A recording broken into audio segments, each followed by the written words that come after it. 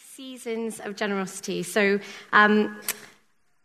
slightly strangely, I'm starting off with autumn. It doesn't really look like autumn outside. Hopefully you've all enjoyed the glorious sunshine that's been around this week. But I am going to be starting with autumn because really that autumn is a time for harvesting and taking stock of what we have and really starting from a position of thankfulness and gratitude. And when we think about it that way, it's really the only place that we can start about thinking about our own generosity. So one of the one of the hats that I wear, one of the roles I wear is a secondary school English teacher. And last week, Nigel started out by asking Google what generosity was. And I thought it would be interesting to get some different perspectives on generosity. So I asked my year 8s, those are 12 and 13-year-olds, what they thought generosity was. And here is what a few of them said.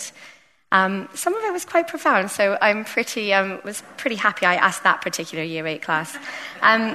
So one of them said, it's giving stuff when someone needs it, doing something nice for someone out of the blue. It's not just about stuff, it's how you speak and how you act towards others. This one is my favourite, it came from my favourite student as well. And I don't actually have favourites, just joking.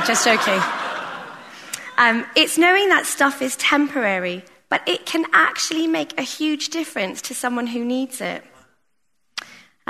It's a state of mind, not doing it to be selfish because you're going to get something out of it. I think she meant giving is a state of mind. And it's not giving something away because you pity someone. It's because you genuinely want to treat them as equal, which I thought this came from my 12-year-old Muslim student who shared a very similar sentiment to, maybe not quite so eloquently, as Barbara Bush. She was, if you don't know, she was the wife of the first President George Bush, real strong Christian lady. She passed away a couple of weeks ago. But she said something which is, giving frees us from the familiar territory of our own needs by opening our mind to the unexplained worlds occupied by the needs of others. I'll just let you think about for a moment because it's quite, it's something that we're going to talk about today, which is that generosity really just is an inroad into the lives of others and an opportunity for us to get into those needs and where God can really use us. And I wonder which of those statements you identify with most. Is it giving stuff away? Is it doing something nice for someone out of the blue? And which one challenges us most? So today, in the context of generosity, we're going to look at it being autumn, the seasons of giving, our relationship with our money, our own harvest, and how we make decisions about giving. We're going to look at the story of the rich young ruler in his meeting with Jesus and how we might look at what he's asking us to do with our finances. So autumn is a time for taking stock and harvesting and being thankful for what the hard work of the year has yielded and how God's provided for us. And again, it's not physically autumn outside, but there are aspects and seasons of our lives that might be reflecting this kind of autumnal harvest feel. For example, some of us are parents or teachers of the students about to take their SATs, their A-levels, their GCSEs, and this is a time of harvest, reaping the rewards of the hard work of studying and revision and coursework. And already they may have received offers of university or college or schools based on what they're predicted to harvest or predicted to achieve. Recently, I had my last class lessons before both my GCSE and my A-level groups, and I borrowed some wise words from a head teacher to the children of his school and shared them with them, and then I gave them cake. And I didn't want to give them the cake to celebrate their results, but I wanted to celebrate the time we'd shared, the learning that we'd done, and to celebrate their potential. And I'm going to read it for you and let's see what you think. So, dear students, next week you will sit your exams for all the subjects you have been working on so hard for the last 2 years. We know how hard you have worked, but there is something very important that you must know. These exams do not assess all of what makes you special and unique. The people who created these tests and score them do not know each of you in the way that we do, and certainly not in the way your families do. They do not know that some of you speak 2 languages, or that you love to sing or draw. They have not seen your natural talent for dancing or playing a musical instrument. They do not know that your friends can count on you to be there for them, that your laughter can brighten the darkest day, or that your face turns red when you feel shy. They don't know that you participate in sports, wonder about the universe, or sometimes help your little brother or sister after school. They do not know that you're kind, trustworthy, and thoughtful, and that every day you try to be your best. The results you will get from these exams tell you something, but they will not tell you everything. There are many ways of being smart. You are smart. So while you are preparing for the exams and in the midst of it all, remember there is no way to test all of the amazing and awesome things that make you, you. This letter, I thought it was quite a moving one for a few reasons. It talks about the individual talents and characteristics that make us unique. And guess what? We have got a letter like this, which is the Bible. In Titus, God celebrates us, and he talks about what he's done for us. And it says, when God, our Savior, revealed his kindness and love, he saved us, not because of the righteous things we had done, the A-levels we've achieved, the things that we have given. He did it because of his mercy. He generously poured out the Spirit upon us through Jesus Christ, our Savior. Because of his grace, he made us right in his sight and gave us confidence that we will inherit eternal life. Throughout the Bible, God has written to us about our destiny, ourselves, our identity. This includes the resources, financial, material, intellectual, emotional, etc., that he's given us. And part of that is our relationship with money. Our money stories are also unique. God will ask some of us to do some things with our money that he might not with others. We're going to look at the story of the rich young ruler where God asked him to give all of his money away. But Zacchaeus, he only gave half of his money away. It has to do with our talents, our situations, but most of our heart and our relationship with him. However, some of us judge ourselves on the quality of what we've harvested or what we have before we even think about giving anything away. We worry that it's not good enough. But God gives us our identity before we bear any kind of fruit. And then he also gives us opportunities in the place where we are to use these resources for him in every season we're in. So we're all in different seasons in life. Maybe you're a mum with a young family with not much time and not many financial resources. I remember those days of nappies being really expensive. But what you do have is a community of other mums where you can make someone feel valued just by walking the same path as them. Or maybe you're enjoying some favor in your job right now. You're working hard. You're reaping the benefits financially. You might not have time to spare because of the busyness of your working week. But what can you back in terms of resources to support others? And you may be in a season in your life where you're retired or your family has grown up and now you have lots of time. Might God be asking you to be generous with that time to support people in a very time-poor situation?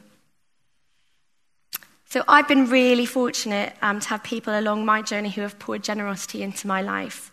At the church I grew up in, there was a couple called Bill and Donna who led the worship, and in those days, I think they did it every week. It was a hard job. Then they also did the youth, and they had no money. They had 4 young kids. They were living in a tiny 2.5 bedroom house, but they were so key in developing my walk with worship. They would just, we would just sit and talk about worship, and they answered all of my really angsty teenage questions about life and love, and was so kind and never ever made me feel like I was taking up too much time. I did babysit for them occasionally, so I think maybe there was a trade-off there. Their season is different now. They now live in a fabulous 5-bedroom house, and I don't know if there's a connection there, but they just poured out so much in terms of life knowledge, and they were so kind. And also later on, when we moved to Swanmore, there was a toddler group called Buggies and Brunch, and it was run not by mums who were trying to do the same thing, entertain their children, but by some lovely old grandmothers in the village. And they would get there early, make the coffee, set up all the toys, put some croissants in the oven so they were nice and warm. And when we would get there, feeling slightly harassed, having dropped our children off at preschool and school, they would take whatever baby or toddler we'd have and lead them over to the toys, pour us a cup of coffee and give us our breakfast. And I was so blessed by that. But they were just giving their time and their love to pour out into other children.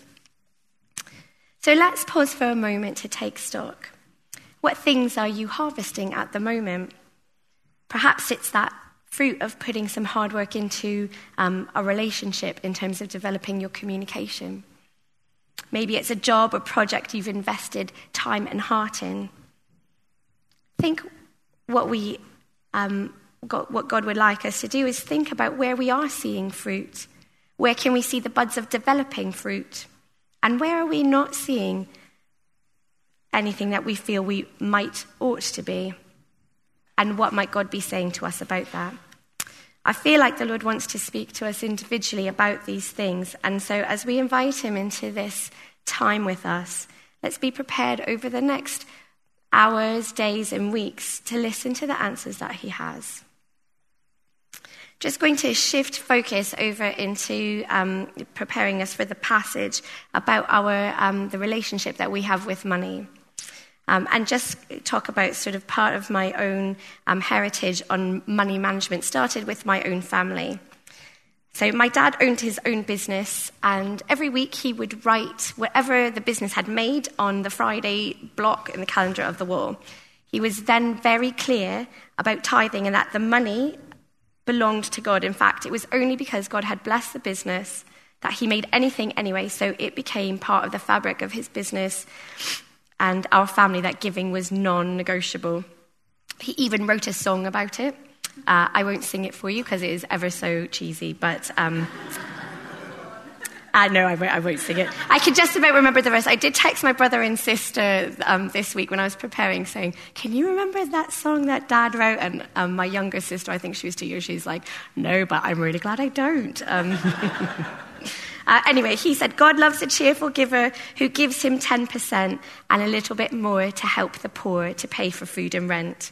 And in return, he gives us all we need and more. So I can still remember that about, well, I won't say how many years later.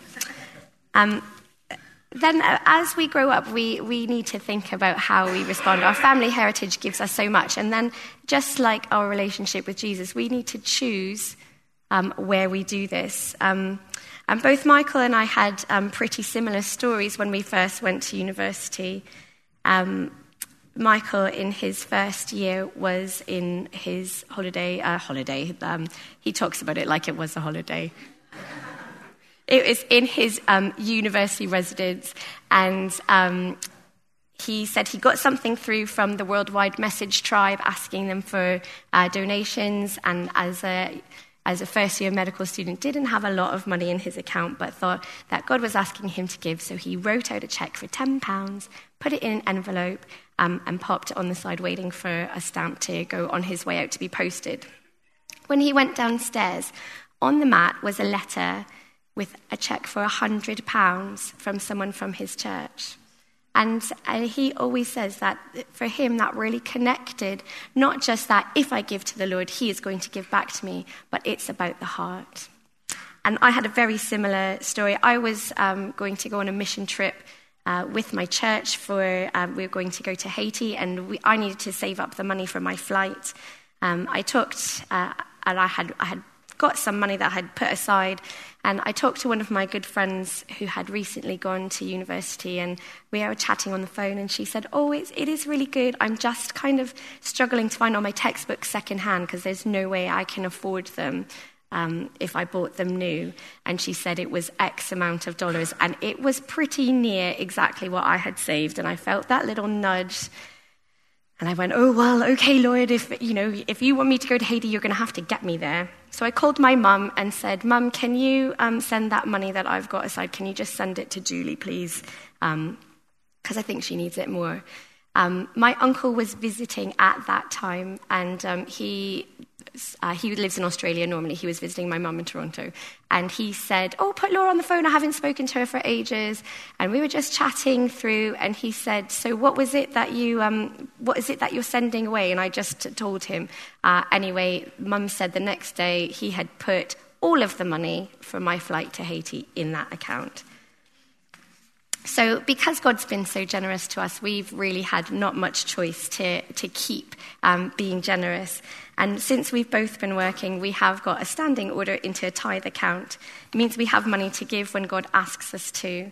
And as the Bible teaches, we tithe to church, and then we put money into this account on top of this to be prepared, because we made a decision that we wanted to be able to respond to God and felt that he's asked us to be intentional about making sure there's resources there for when that response needs a practical action.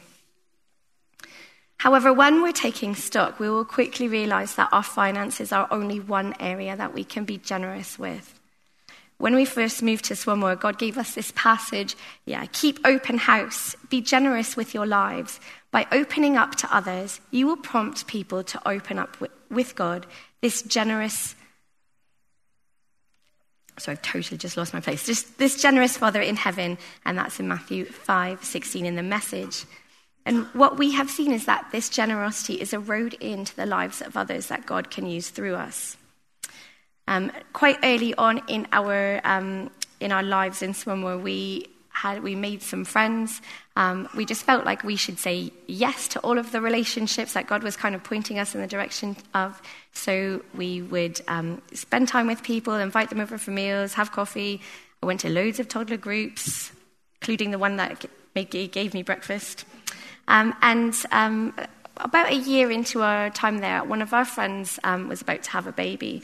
She knew that she was going to be in hospital for about a week because she is having a C-section, and she didn't have any family locally. Her mum was going to come for a couple of days, but she's not going to be around for long.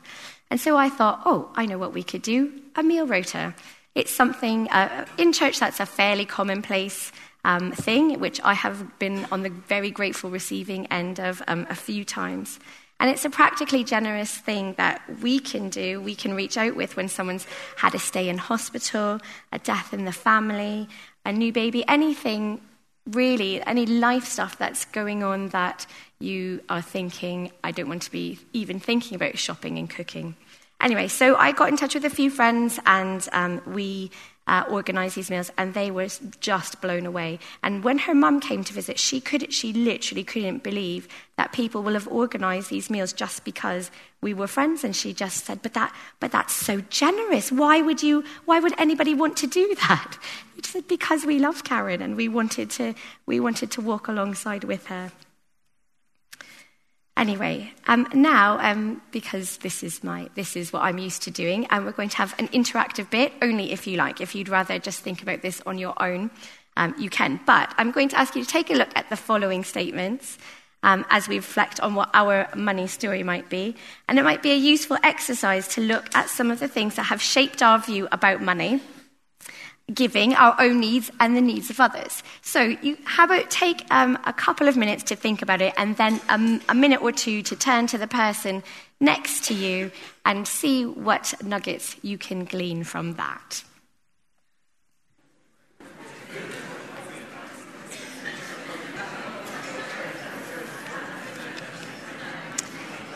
Okay. I'll ask you to rein in your conversations now.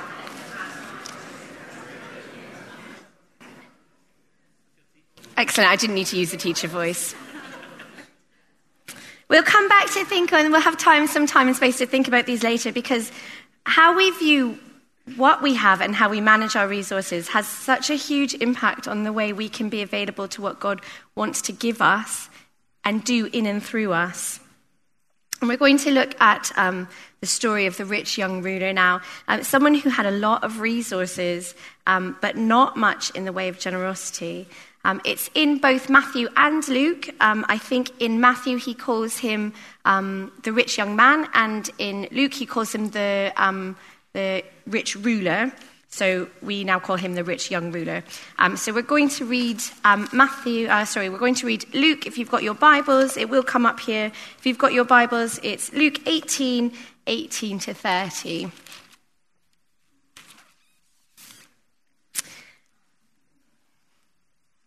Sorry if it's a bit small. A certain ruler asked him, "Good teacher, what must I do to inherit eternal life?" "Why do you call me good?" Jesus answered. "No one is good except God alone. You know the commandments. You shall not commit adultery. You shall not murder. You shall not steal. You shall not give false testimony. Honor your father and mother." "All these I have kept since I was a boy," he said. When Jesus heard this, he said to him, "You still lack one thing. Sell everything you have and give to the poor, and you will have treasure in heaven. Then come and follow me." When he heard this, he became very sad because he was very wealthy. Jesus looked at him and said, "How hard is it for the rich to enter the kingdom of God? Indeed, it's easier for the camel to go through the eye of the needle than for someone who is rich to enter the kingdom of God." Those who heard this asked, "Who then can be saved?" Jesus replied, "What is impossible with man is possible with God." Peter said to him, "We have left all we've had to follow you." "Truly I tell you," Jesus said to them, "no one who has left home or wife or brothers or sisters or parents or children for the sake of the kingdom of God will fail to receive many times as much in this age and in the age to come, eternal life." So we're going to look not as much at the practicalities of the camel going through the eye of a needle and what that would have meant culturally in this day. We're going to more focus on the rich young ruler. And it's intriguing because it is the only story in the Bible about someone who chooses to walk away from Jesus' invitation to come and follow him. Everybody else, they drop what they have and they do follow him. So money appears to be a barrier to this man's relationship with Jesus. Not that he has it necessarily, but that he holds on to it too tightly. So what was it that got in the way for him? Was it the fact that he was very rich and the prospect of Jesus asking him to give it all away made him very sorrowful? We might call that his money story. We don't know much about his background, only that he was rich and he was young and he was a ruler. I'm always telling my students to read between the lines, and so that's what we're going to do here. So he's rich, he's young, he's a ruler. How did he get that kind of influence if he was so young? We don't know for sure, as the Bible doesn't give us a lot of his backstory, but it's likely through family connections, as much of the economy of this time was passed down through the family line. He sounds like he has been a good person for most of his life. He's used to obeying the commands and he recognizes that they're important. However, his heart recognizes that there is something about Jesus and that he is the key to eternal life. And so he follows that instinct and goes straight to him. And the question he asks, what must I do to inherit eternal life? Because inheritance is something that he is familiar with. It's likely that he knows exactly what he is going to inherit as part of the heritage and provision of his family. And so he wants to know what the conditions are so he can get exactly what he thinks he's due. Ultimately, he sees eternal life as an inheritance, and his action is an obligation. So the ruler's question reveals the essence of his heart. What must I do? So the verb must indicates an obligation. It's not a choice, something done out of love or out of relationship. In the rich young ruler's world, he sees eternal life as an outcome of my work or someone in my family's work, and that can be inherited. And then his answer to Jesus' statement, There is one thing you lack. Go sell all you have, distribute it among the poor, and come and follow me. Shows where his heart is. He doesn't say anything, but the text tells us that he went away very sad. So like the rich young ruler, we are often so caught up in the rules we have to keep. We can tick off the commands: no stealing, done; no taking God's name in vain, yep, think so; no coveting my neighbour's Aston Martin, definitely not. So that we miss out on what we do receive when we pay attention to that number one command, which is love the Lord your God with all your heart, all your soul, all your might. Was Jesus drawing attention to his heart rather than his actions when he says, all these I have kept since I was a boy? I know that when I try to do my best to love the Lord with all my heart, soul, and might, a lot of the time I do fall short.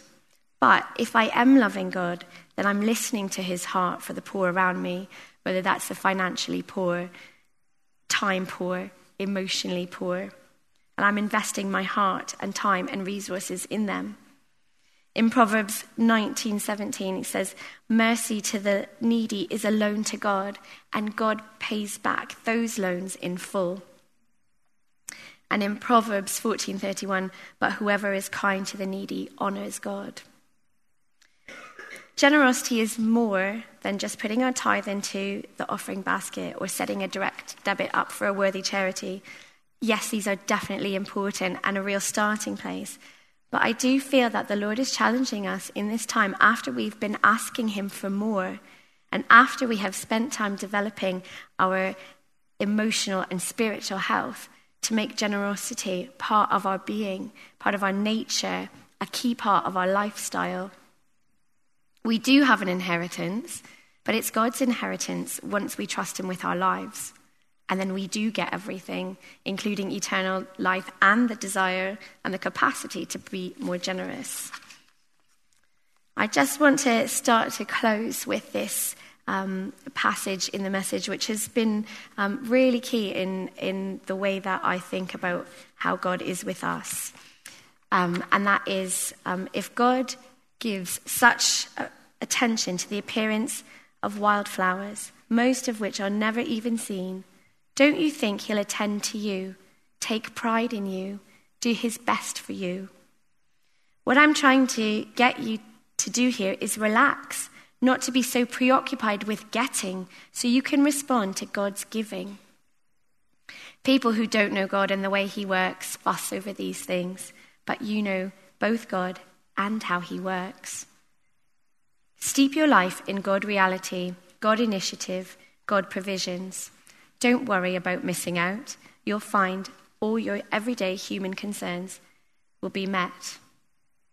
So how can that make us more generous? Well, maybe we've been worried about missing out.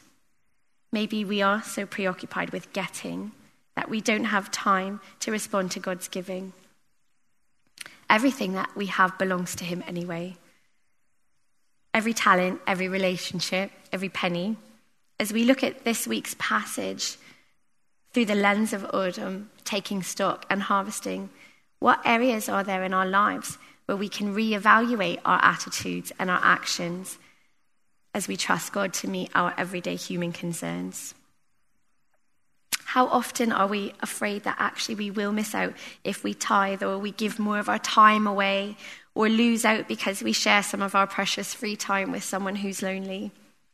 Generosity, as both Paul and Nigel have shared in the past 2 weeks, is inherent in God's character, and that we'll never understand how to be generous until we understand the full extent of how generous God has already been and wants to keep being with us. So today, I just sense that the Lord wants to work among us, rewriting some of our money stories and issues. Perhaps debt has been an issue for some of us, and we're struggling to see how giving money away will ever help us climb over that mountain. Perhaps we've been guarding our time and our resources, and now you're starting to feel like the Holy Spirit is asking you to open up your heart to let others in. Maybe it's just that you just need to let the Lord reveal the full extent of his generosity to you in places that you haven't let him before. maybe forgiveness for the things that we've done wrong, and embracing the way that he initiates relationship with us. God is so generous to us, and he longs to be even more. And today we have a choice to respond to what Jesus is asking of us. We can go away sad, like the rich young ruler, because we feel like he's asking too much. Or we can take him at his word when he says, you won't regret it. No one who has sacrificed home, husband, wife, brothers, sisters, parents, children, whatever, will lose out. It will come back multiplied many times over in your lifetime, and then the bonus of eternal life. I'm going to finish here in terms of the talk, but as we move into a time of worship and ministry, let's be open to the Holy Spirit and asking what resources he's already given us and how he wants to talk to us about them. Thank you, Laura. Wow, what a lot to think about. Thank you. Why don't we stand together? I'm going to invite the band to come back. But as Laura said, this message is really personal, isn't it? Because the resources that we have to share are very different for each one of us. So why don't you just spend a moment and just whatever it is that has kind of prompted you to think, or you might have something particular in your mind at the moment, just ponder on that for a moment and let that land. Father, thank you that you do treat us as unique individuals. That's how you've made us. And thank you that you speak to us specifically. And we just welcome you to continue doing that. Amen. So the band are going to lead us in a worship song. And then after that, we will have some time if you'd like for someone to pray with you. But let's just focus back on God before we move into anything else.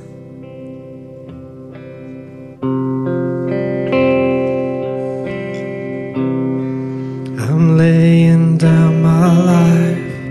I'm giving up control. I'm never looking back. I surrender all. I'm living for your glory.